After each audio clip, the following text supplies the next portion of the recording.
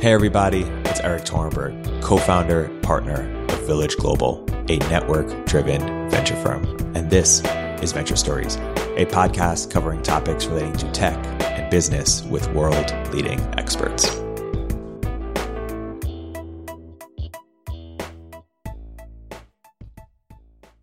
We have a full house here. We're very lucky to have Scott Belsky, who many of you know well, and many of you know, and it needs no introduction. But I'll just for anyone who may not be as familiar, is a prolific angel investor, chief product officer at Adobe, founder of Behance, and also spent some time at Benchmark as a venture partner for a few years. So Scott, by way of introduction, why don't you sort of introduce the beginnings of your angel investment journey, of your angel journey? Some people are pros here. Some people are starting out. You invested in Pinterest, you invested in Uber, you invested in a bunch of others. What were your first few years of angel investing like, and what was your philosophy and learning curve in doing it? Well, it's really, from a product and founder perspective. So I started Behance back in 2005. We were bootstrapped for about 5 or so years, and we got venture backing at that point. And then after 2 more years, 7 years in, that's when we were acquired by Adobe. But in that last 2 years, after 5 years of doing this, I had met, a group of other product-oriented founders. And then at the time, I had a really good grasp of the design community and the design world, given the role that Behance was playing. And so companies that were either design-driven, their product was design-driven, or they had a design founder, or they were looking to hire great designers, I would try to help my friends out. Ben Silberman asked me to be a product advisor for Pinterest when he was just pivoting from something else into what became known as Pinterest. And so I joined him as a product advisor. And then when he was raising his seed round, which back then he was a $5 million valuation, but which now seems small. But back then, for this small little image-based bookmarking site in the world of Delicious and all these other sites, I was like, I don't know, should I do this? Should I put money in? I shouldn't be investing in anything. I'm the founder and I can barely, make my own salary. But that was my first angel investment, and started working with him and the team on product stuff, and right out of the gate. And then started in the New York ecosystem, coming across other entrepreneurs that were friends and helping them either as a product advisor or investor. Another strange, crazy story is that my third investment ever was the second one didn't work out, so we won't talk about that one. The third one, Behance had a big partnership with this company called StumbleUpon, which most of us remember. And Garrett Camp had just bought StumbleUpon back from eBay. He had sold it to eBay, and then he had bought it back. And Behance and StumbleUpon were doing a big partnership together. And he was in my office, which was also my apartment back then, in 2000, and I forget the date, but it was after Pinterest. And he literally whips out a sketch pad and is showing me this side project he's working on to help summon a car. And he's like, do you want to help? And I'm like, dude, you just bought back your company from eBay, and you should be focused and I should be focused. And then, but then I became just someone who would look at his prototypes and help with the early brand of what became Uber. And so that was the process of getting involved with Uber in the early days. So I think that my lesson learned has been, at least for me, I haven't focused on looking for investments for the sake of it as much as following my product compass, and the people and the problems and the products that I have affinity towards has been a good guiding force for me. If you didn't invest in Pinterest or Uber, you would have had the biggest FOMO ever. Oh yeah, right. I mean, having been able to be there and not, I wrote a very, very, very tiny check into Uber because, again, I had no idea what the hell was going on. So, but not complaining. And since then it's been just great to work with a ton of different design-oriented founders or products and companies, and now probably almost 100 companies at this point, and then different plays throughout. Sometimes it was direct-to-consumer play. Neil Blumenthal and Dave were, they were Warby Parker, but they were New York City entrepreneurs, so I met them through this ecosystem here. And, and then early AI companies, this company called Hyperscience, another New York company. So New York has always been, one area where I try to, be especially tuned in. But at this point, it's obviously, both coasts and beyond. Yeah. So you've been doing this for nearly a decade, maybe more. How would you say you've evolved as you sort of professionalized as an investor a bit? The biggest sort of like principles you've picked up, or as you sort of think about your non-obvious, operating principles as an angel today, what comes to mind?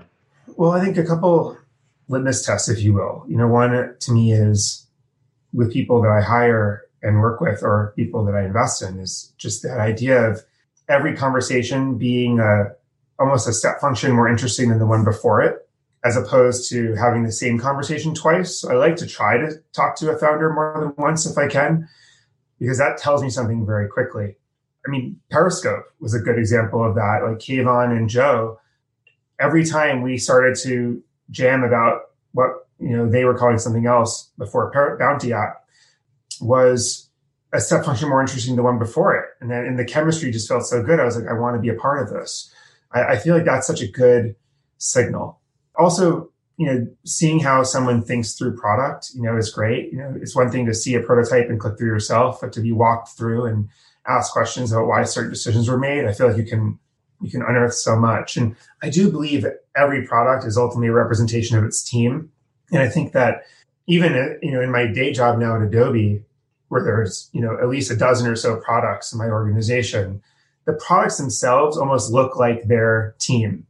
And I don't know if it's like we see a dog and it looks like its owner and we like play that psychological association game that may be bullshit, but I actually do believe that, a product is a manifestation of its team. And so if you can get to know the product alongside the team at the same time, you start to draw some of those connections. Yeah. One thing that some people are thinking here is where exactly do they fit in as an investor? Are they an operator who angel invests on the side? Do they join or start a firm in some capacity? You've explored that in different contexts with your role at Benchmark. You as an angel, you could have obviously started your own fund. How have you thought about frameworks for thinking about what's the best fit for you, and any advice you give for other people about what makes the most sense in terms of what capacity to become an investor? Yeah, it's a good question. I mean, let's talk about it in two different ways. So let's talk about first in terms of the market, where the market's going and what founders want. And then let's talk about it in terms of, us as individuals, and finding our kind of power lane or power alley, so to speak, in terms of what we're especially good at. But in the market, founders want to be surrounded by people that have empathy for what they're going through. They want to be surrounded by people that are maybe less generalists and more superpowers in specific areas. As a founder, there's so many moments where you're lost, where you're facing uncertainty or ambiguity, and you want to have someone specifically who you can contact to walk you through it. And as a founder myself, folks like Chris Dixon, he helped me walk through my cap chart the night before the acquisition and see what equity I might want to shift in various places to make certain people whole. And he had done it himself. And so, that I think that people want to look for that. And, these days when you have all these very large funds that can essentially be valuation agnostic and just get in early as an option for themselves to get in later. And also just the plethora of new funds. I mean, there's just so much capital in the ecosystem, and anyone who doesn't know better will basically invest in anything that has all the right buzzwords. So I think that being an operator investor, is a competitive advantage these days. I've seen it time and time again where a round will be full, but there's always space for that operator with a background in a specific area that's going to be crucial for that company to succeed. So I think that, when I see my friends who are great operators suddenly say, oh, I have to join a fund or I have to start a fund, in some ways, I almost see them as taking themselves off of the market of what they could have been competitive in. Had they just kind of stayed investing in their own name and in very small checks, maybe they would have gotten every piece of deal flow from their community and they would have been able to invest in anything they wanted. And now suddenly they're just making it more competitive for themselves. So for those of you that are operators or are thinking of, investing in your own name, in a spearfishing like manner using your superpower, that's where the greatest opportunity is right now in this space. As for individuals, and what we love doing, I mean, one thing I learned at Benchmark is I don't believe that venture capital is like a very scalable offering. I think that the best firms are boutiques. They're not efficient in certain ways on purpose. As soon as you have someone making the agenda for you in partner meetings, all bets are off as far as I'm concerned, because then you're not leveraging the forces of natural selection to determine what you should actually be talking with your partners. As soon as you're dealing with, operations and talking about the firm's website and all these other mechanics, all bets are off in my view, because you're not focusing enough on what actually moves the needle, which is finding that one great deal and then making that founder succeed. So I think that as individuals, we have to kind of find, the construct that works for us, and the superpower that we bring to the market that no one else has. And also, last thing I would just say is curiosity. It's, whenever I'm not sure whether to work with someone or whether to invest in something or whatever, it's just like, what am I insanely curious about? And if it's something I'm really curious about, it typically ends up being a good learning experience, if nothing more. And one of the things that I think you learned from our conversation, or that I gathered from our conversations, is that you're more excited about, or you gravitate more towards the pre-momentum than the post-momentum. Can you talk a little bit about that? Sure. Well, listen, I mean, I've invested in Series A, Series B before, and typically I see it as paying the price for missing it earlier. But also, it's just something that if it's something I really love and it's a team I really love, I'll do it. But I like thinking about the potential of a product and the potential of a team. Whereas I think, great investors, probably way better than I, are more focused on the present, and what's the current state of the team and the current state of the product. And they're probably making a risk-adjusted better bet, than I am. But I just love, that early stage. I think it's so fun. And how about, because you've incubated a company, you've been an exec at a company, you founded a company. How have you sort of come around just more broadly? Because a lot of people here are also just thinking about, long-term, what they want to do and where they best fit in, where you best fit in, and why being exec at Adobe relative to all the other things you could be doing is the right thing.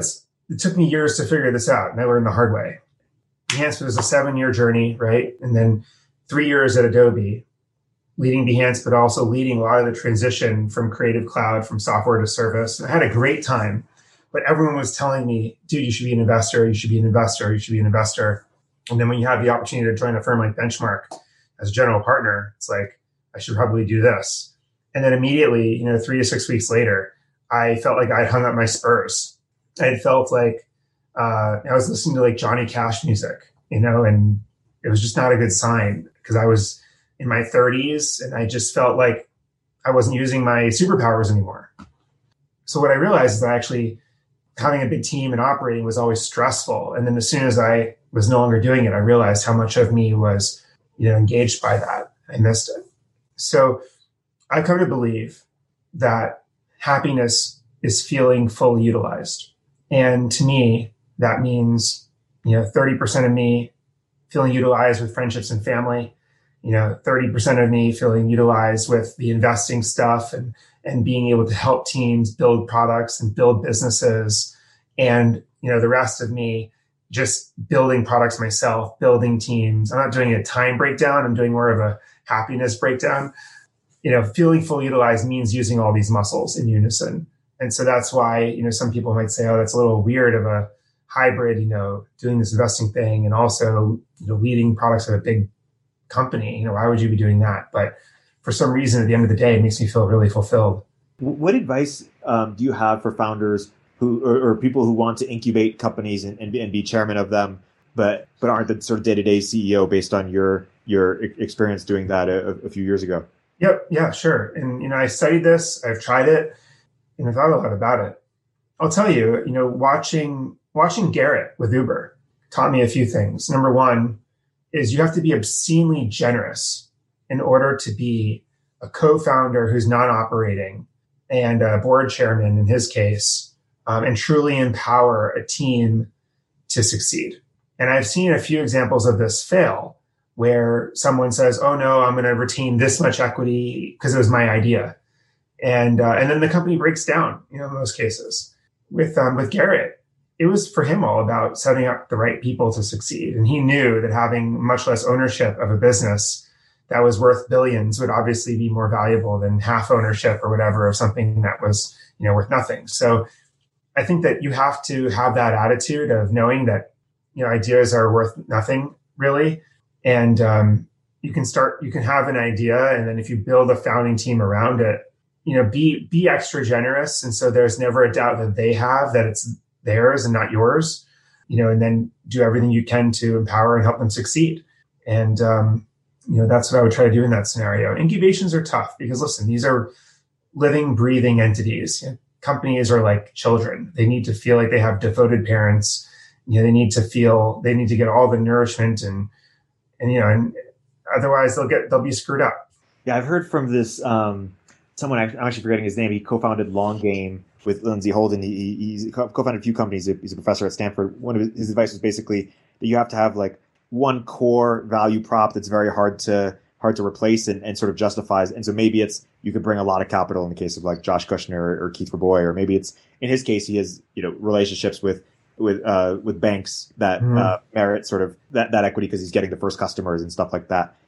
Yeah, it's interesting. Going back to your point around evaluating the market, I'm curious to get your sense for how you think that's going to change in the years to come. Like, for example, do you see the future as like, rounds being put together? It's like one lead firm and then it's all, operator angels. And like, is it sort of a barbell? Are you long the solo capitalist trend? Or how do you sort of think things evolve in the next few years? Well, there's a couple of companies that I've been a part of recently, their rounds, that are second-time entrepreneurs who are really well respected and known. And they just raised their seed round from individuals only. And usually one individual with a larger check set the terms, and then everyone else just followed. And then for their Series A, they went to meet with a lot of great firms.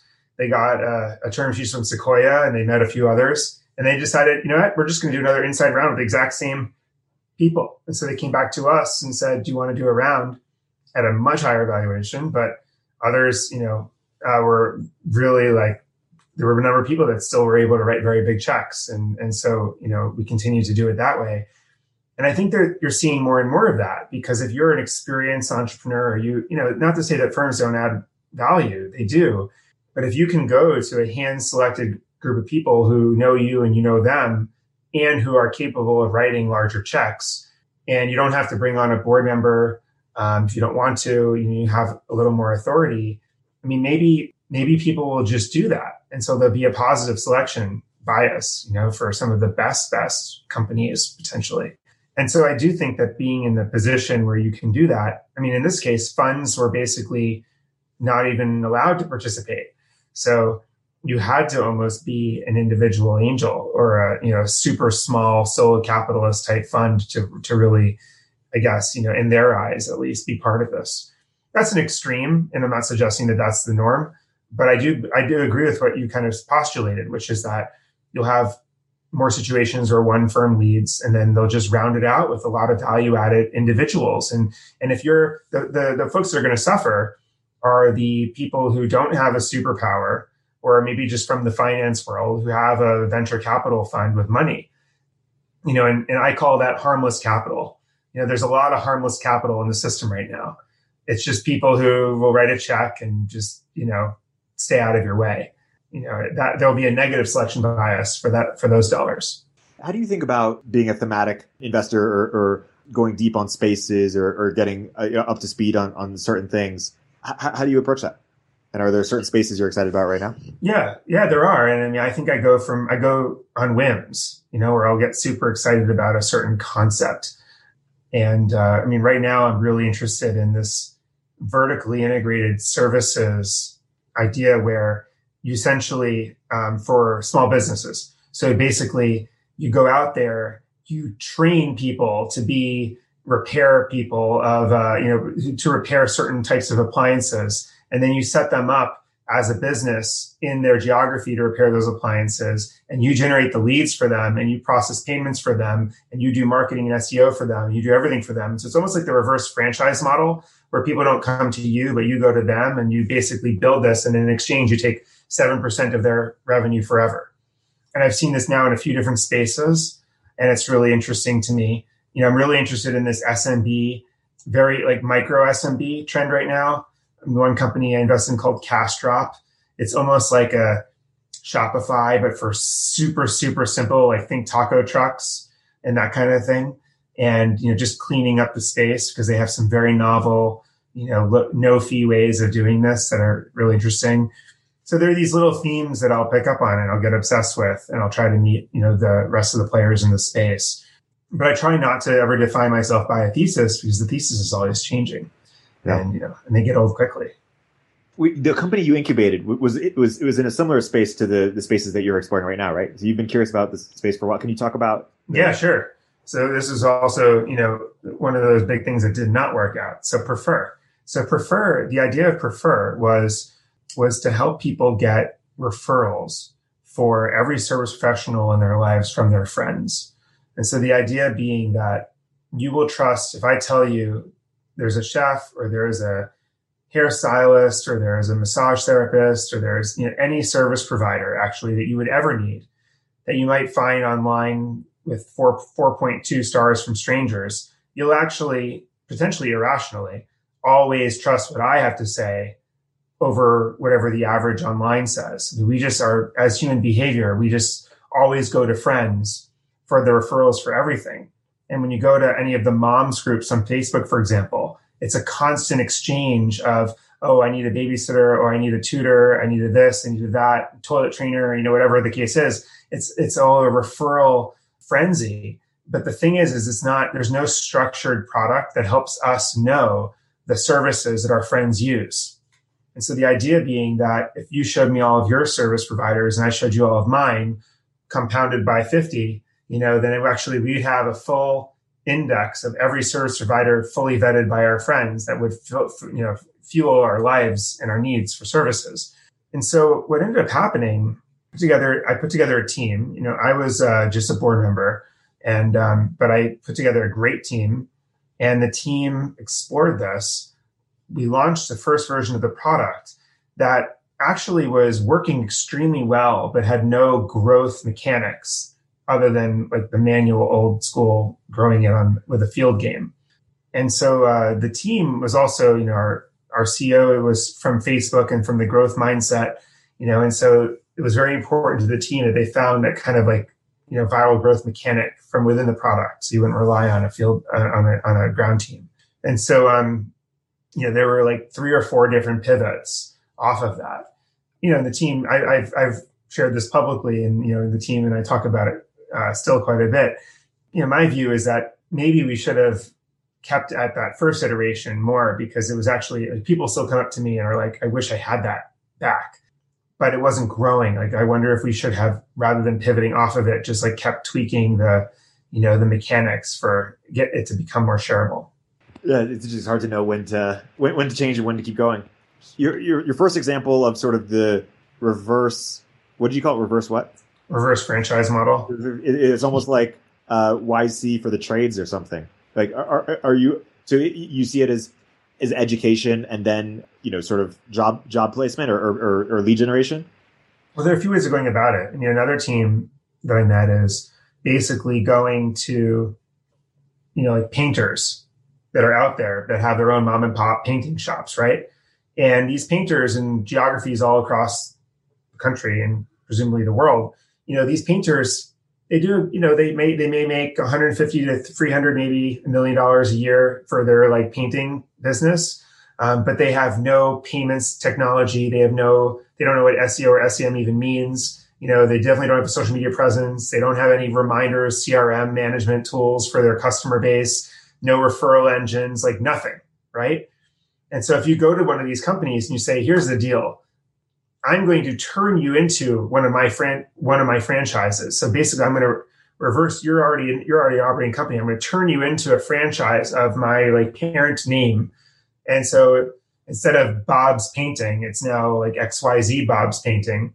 And in exchange, I'm going to do all of this back end for you. I'm going to fuel your business, and I'm going to show you that you're going to actually grow 20 to 25% based on what I'm going to do for you. And I'm going to take 7% revenue going forward. Then it's a good value proposition for everyone. And so that's one model. Another model is to actually go and find these people and train them up and then basically light them up on your platform as a business from day one, but you having like trained them to do the craft as opposed to them having already done it. One company we co-invested in together a bunch of years ago was Greg Eisenberg's company, Islands, which is a messaging company. Maybe it was too ahead of its time. How have you sort of thought about consumer social over time, and where are we at now, and how are you viewing it as an investor? Well, consumer social is probably one of those forever themes for me, just because community building and social is a big part of my interest area. And there are always quirky ideas at first, as and they're always an understanding of a user's psychology and like what they're trying to do. And that's what I love about social products is there's so many nuances, like ego analytics. How does someone feel better about themselves proactively from the product as a result of using the product, and all these other principles that I think are fascinating. They're also, of course, notoriously and increasingly hard to build just because the growth hacks that worked for the earlier versions of them are no longer either acceptable or legal. Number two is the walled gardens obviously are really powerful now, and Facebook has become very dominant in the way that it flexes its muscle in this space. And but I actually think that new mediums are a new opportunity. I'm looking at some social stuff in the AR space. I'm looking at audio social stuff.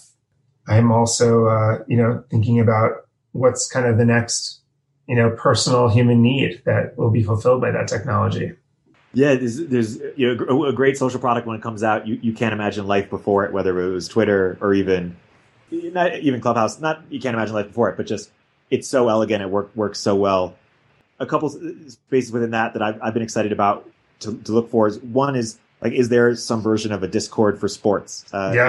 Sports fans are just so engaged. They're willing to pay, as sort of The Athletic has shown. And is there an experience? I don't know if it's audio sort of play by play around the game or whatever it is, but it seems like that's something interesting. And then I've always wondered if there was something that could be done off of receipts or just new data sources in general, whether it's email or receipts, that you could create an identity around the things you support, the things almost Venmo but in a different more scaled context and more center of gravity. Yeah, I think Venmo could have done a lot more with the feed, but also imagine Venmo if you also had a personal profile that was like your angel list profile, but it's like, here's the restaurant I support, or here's the causes I believe in, or. I mean, one of the things I was excited about with Greg Eisenberg's with Islands is which he never really did as much, but we talked about it, was the constraints around the channels that people could join, these islands that people could join. And so making little rules, like if you're in a group, this group, you can only post photos, or this group, you can only post 5 words. Every message must be 5 words, or this group, you can only post your receipts, and you can automatically, connect it to your credit card and it just posts things from your receipts. But imagine an at-scale social experience with friends with these constraints, which, as we know, fuel creativity. I mean, that people love that stuff. Webbies were notorious. I think they had 5-word acceptance speeches, and it became kind of viral as a result. So I think there's some fun ideas there, in terms of new kind of rules for messaging. New constraints for sure. The other thing I want to exist is basically quantifying fandom in a better way. So if I'm one of the first users of Stratechery, just a blog people are passionate about, or whatever it is, or this new band or this new whatever, I can sort of, claim my, get a collectible. It's claim my, it's almost like Foursquare for the internet in an interesting way. It reminds me of the one, what was the SeaKeys business? Oh, Famous, where you could buy and own and it would be stolen away from you, but the identities of all these famous people and brands, which of course got shut down, but was an amazingly fun thing. Yeah, went viral, got shut down. Yeah, there's definitely something there. Morgan DM'd me a question. Morgan, would you like to ask it? Hey, Scott. I liked hearing Eric do a quick Shark Tank round with you, though, for all the ideas that he's been thinking about. So I don't want to interrupt that. But I will ask a question. So what's a product or company that has failed in the past that you think it was a timing thing And if it was to pop up today, it might have a chance. I mean, Prefer definitely is up there. I'm still looking for someone to do this. I'm biased on that one, though, of course. Let me think. It's a tough business model, but Circa, does everyone remember Circa, the news app? Beautifully designed product, Matt Galligan. The idea was you could follow a story. And think about it, actually. To this day, if you read a story in the news anywhere, you can't follow it and know what happens next, which is wild to me because news is like one of the most popular formats of media. And everyone always wants to know what happens next in any series, television show, or movie. So that was their simple insight that they had, was you could follow a story. They never really nailed it, and also never, for whatever reason, didn't catch on as widely. But that's another one. I think the timing was wrong. I think that there wasn't, I don't know, the graph wasn't there. They weren't as plugged in as they could have been now for social media. Just wasn't there yet. I'll keep thinking about it. Did you have a take on HQ Trivia or just sort of live video on the internet more broadly? Well, from the Periscope days, I learned there was a very engaging format. And I talked with Russ at HQ, quite a bit about, the retention issue and some ideas around how do you have a vanity metric that survives the game? Because to me, I always like to say the dirty little secret about products like Instagram is you go in more to see who saw your content than to see other people's content. And so if you keep scrolling that out, it's really about accumulating this social value that you can then project to the world about something you're great at, or something you love or you're passionate about. And that's why these metrics matter. How many points you have, how many discoveries you've made, how many followers you have, how many likes we hate to admit it as humans, but it's true. This stuff these are those ego analytics I mentioned at the beginning. With HQ Trivia, the question was like, how can you become a bona fide superstar? And how could you also have that scale, like, your score? And how could everyone in their own little group of friends have a leaderboard? And it becomes this like, this, thing that it ultimately retains you over time. But any product I find that, starts all over again every single time. I guess Fortnite's probably an exception to that, although there's some things that accumulate there. But that was one thought I had around that experience. Can you flesh out ego analytics a little bit more in terms of like what if you really understand that concept, what new ideas could come to mind? Or I've never heard that term. Can you just share more about it? Yeah, so I think it's about one of my favorite product slogans is from Dave Marin, who once told me the devil's in the default. And I use that all the time because I think it's all that matters in product experiences and in helping a user succeed. And in the default experience, can you help the customer know how successful they're being in your product? And so that could mean anything from seeing your number of followers and likes or whatever else. On Behance, we would show people the graphs of their appreciations that they got in their projects and their view count, and those really drove engagement because people started feeling momentum and velocity. And it goes back to I remember a professor of mine at Harvard Business School, Teresa Amabile, did this huge study in organizations around creativity, and the whole study basically yields this insight that progress begets progress. That people have to feel like they're making progress in order to make more progress. And so as we have teams, and if we're not merchandising the progress our teams are making back to the team, they'll feel lost. They'll feel like they're in the back of a car with the windows blacked out and they don't know if they've made any movement along the journey. And so in some ways in the product, we have to make the customer feel like they're making progress. And that's, to me, like ego analytics is a tool to do that. Yes, sorry. Hey, Scott. Thanks so much for doing this.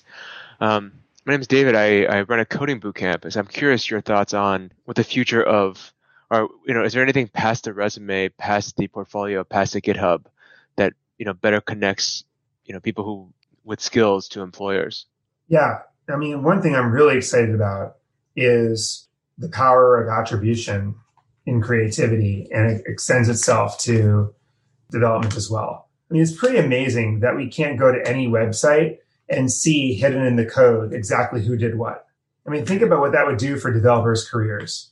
If you go to any website and see exactly who did what for that technology, You can do it in a movie. If you're watching a movie, the credits will tell you who the first grip and the second grip and every single person who was involved with the movie gets attribution and therefore opportunity in their careers based on how well the movie performed.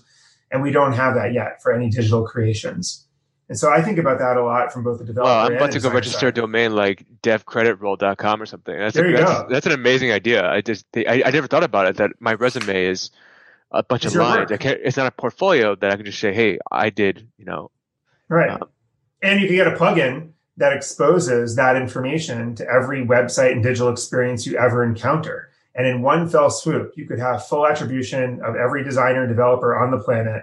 Everyone would insert in the code, and you'd have career meritocracy because maybe people would find. That would be the most viral thing, because I'm sure every developer, if some like NPM or you use the package managers, and then you're absolutely right, because 90% of developers aren't open source developers, right? Just I'm sure like 90% of designers don't get their name in the exit date or something. Which is that's just like a cultural thing, because there's no reason for that not to be the case. I mean, one thing we just did in Photoshop 2 weeks ago is we launched this new thing called the Content Authenticity Initiative, which one purpose of it is to help people know, if a piece of content was edited. So there's like a sort of a fake media play there of helping, people know what they can trust.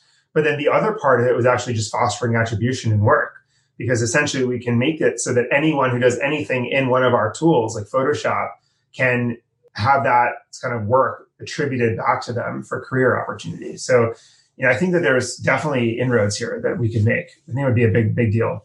Awesome. That's it. Why haven't you incubated this company, Scott? Oh, it's on my list. Believe me, I have a very long list of these crazy ideas. Brian. Yeah, I was just kind of thinking the reverse of Morgan's question would be interesting too. If you talked about some things that you're excited about, I'm curious to hear what are some things that you're bearish on, and is there a particular macro trend that will potentially pull the markets away from that current trend that's hot right now? Yeah, that's a good question. Let's put it this way. I think that we're over-indexing on video as it relates to the future of work. And I actually don't think the future of work has that much to do with video. So I'm probably in the minority on that, but it's a inefficient, judgmental, superficial, self-conscious format. And it's, and it's synchronous as opposed to asynchronous. And it's just, and it also drives us crazy by the end of the day. So I think there's going to be something greater than that.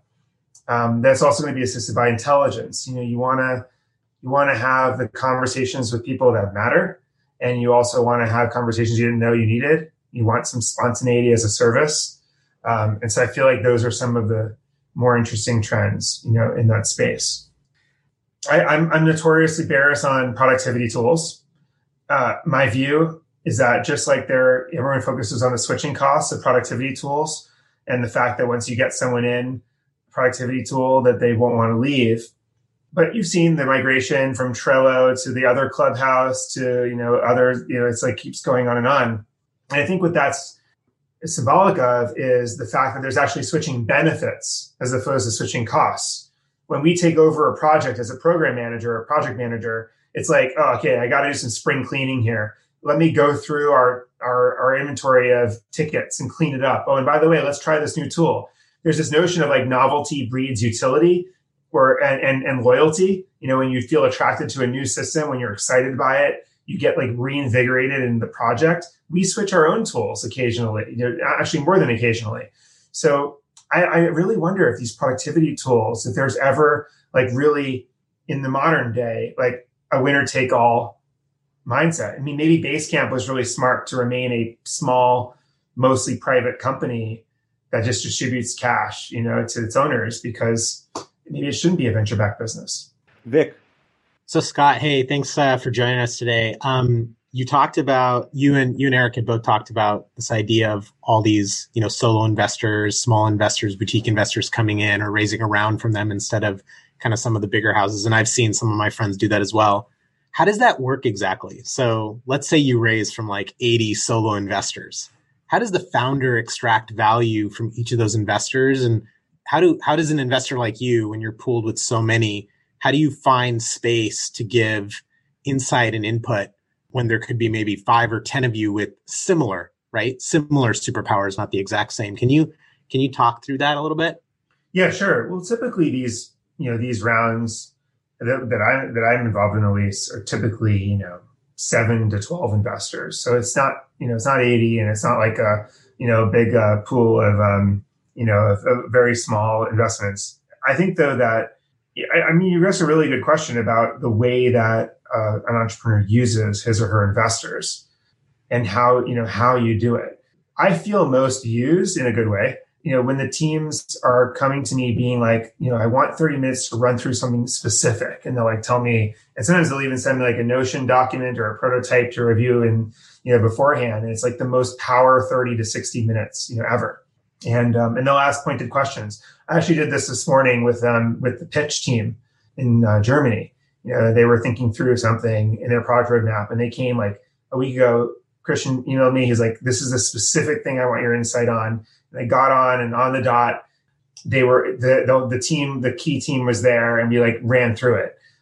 So that that's a good feeling, because I feel like I can add value, and they know exactly what I'm useful for. And I think they'll also ask their investors, like, how do you help your teams? Like, how are you most helpful?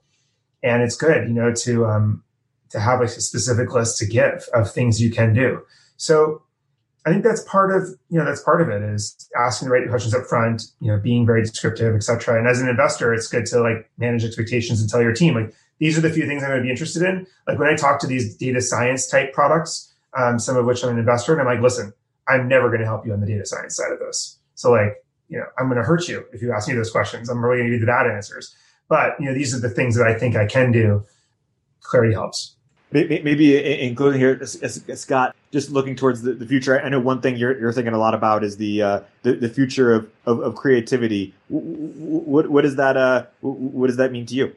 Yeah, I mean, it's another interesting space these days. Both in the venture world, there are a lot of cool new companies. And again, I'm obviously biased because I have seen I've just been part of the Adobe DNA for a while. But first of all, every new medium falls flat unless it's filled with incredible, interactive, unbelievable creativity.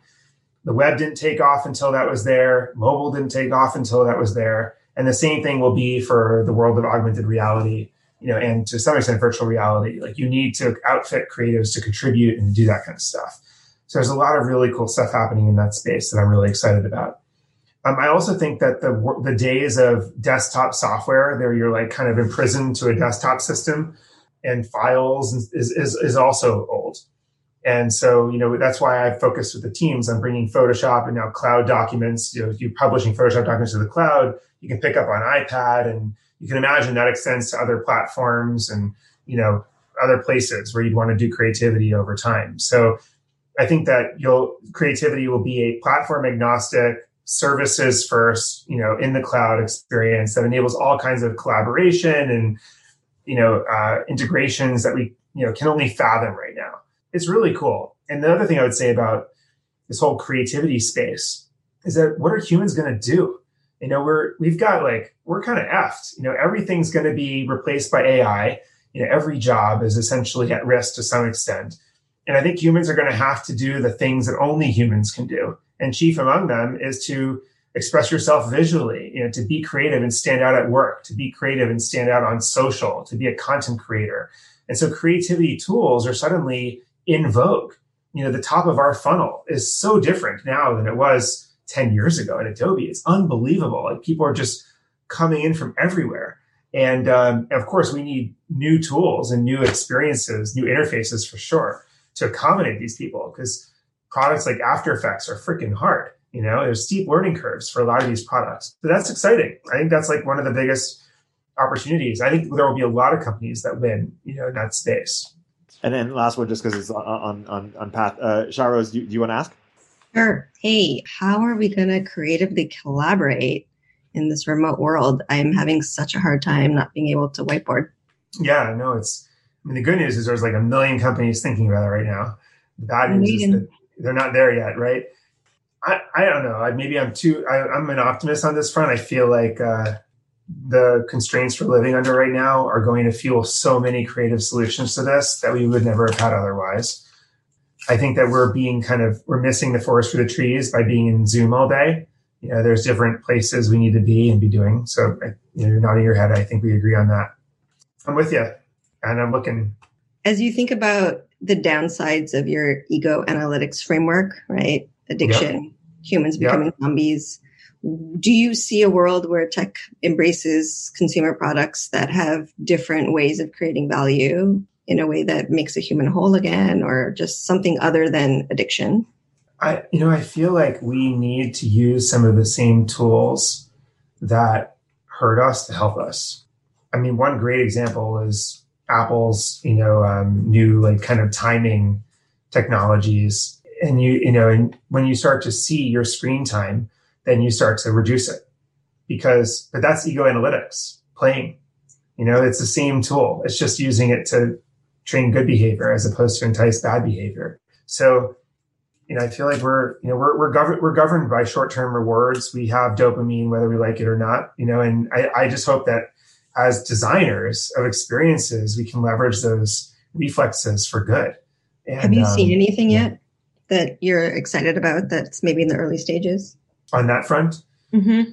Yeah, I think I've seen, almost all the designers I know are actually thinking about this right now. And they're thinking about how you can reduce cognitive load, how you can, even when I talk to, friends at these big social platforms that are the most guilty of this, they are asking the right questions. They're like, well, what if we remove the like? What would happen? Let's run a test and let's see. What if we, hid this by default as opposed to show it? And would that change behavior, and how would it change behavior? So I think people are awoken to it. They're just not, we haven't cracked it yet. And listen, practically speaking, it's hard. Companies are not going to change their product overnight in a way that craters their business. They're going to have to test their way into it, but they do want to, at least the ones that I talk to. That's great. Thanks. Yeah, thank you. Perfect place to wrap. In a second, I'm going to ask everyone to unmute your mics and give Scott a round of applause. Scott, thanks so much for... Oh, this is awesome. Here. Eric, thanks for doing this. Awesome.